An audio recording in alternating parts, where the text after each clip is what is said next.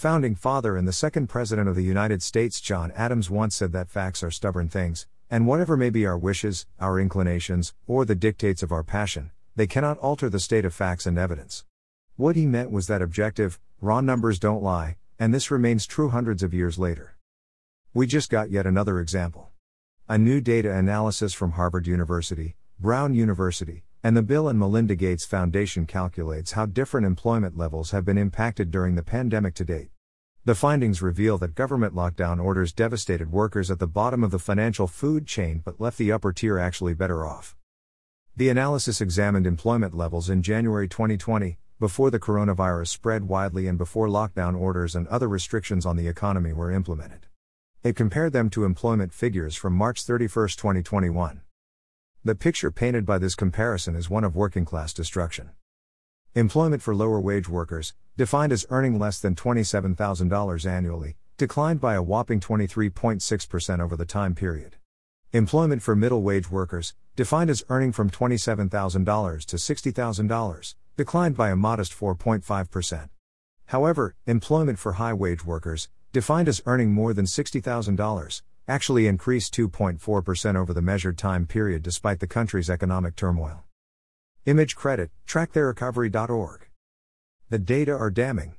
They offer yet another reminder that government lockdowns hurt most those who could least afford it. Some critics argue that the pandemic, not government lockdowns, are the true source of this economic duress. While there's no doubt the virus itself played some role, government lockdowns were undoubtedly the single biggest factor.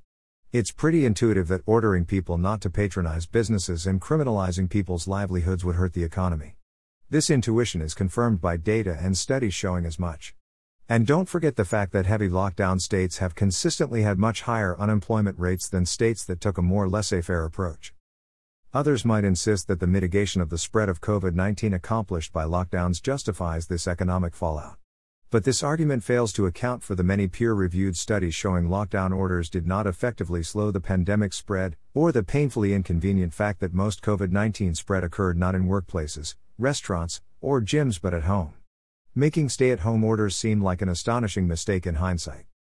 So, all lockdowns really seem to have accomplished is at best a mild delay in the pandemic's trajectory in exchange for a host of lethal unintended consequences such as a mental health crisis and skyrocketing drug overdoses. And, as we now know, a highly regressive economic fallout for the working class. Of course, Ivy League researchers almost certainly did not intend to expose the failings of big government pandemic policies when they set out to catalog employment data. But, as Adams said, facts are stubborn things. Like this story.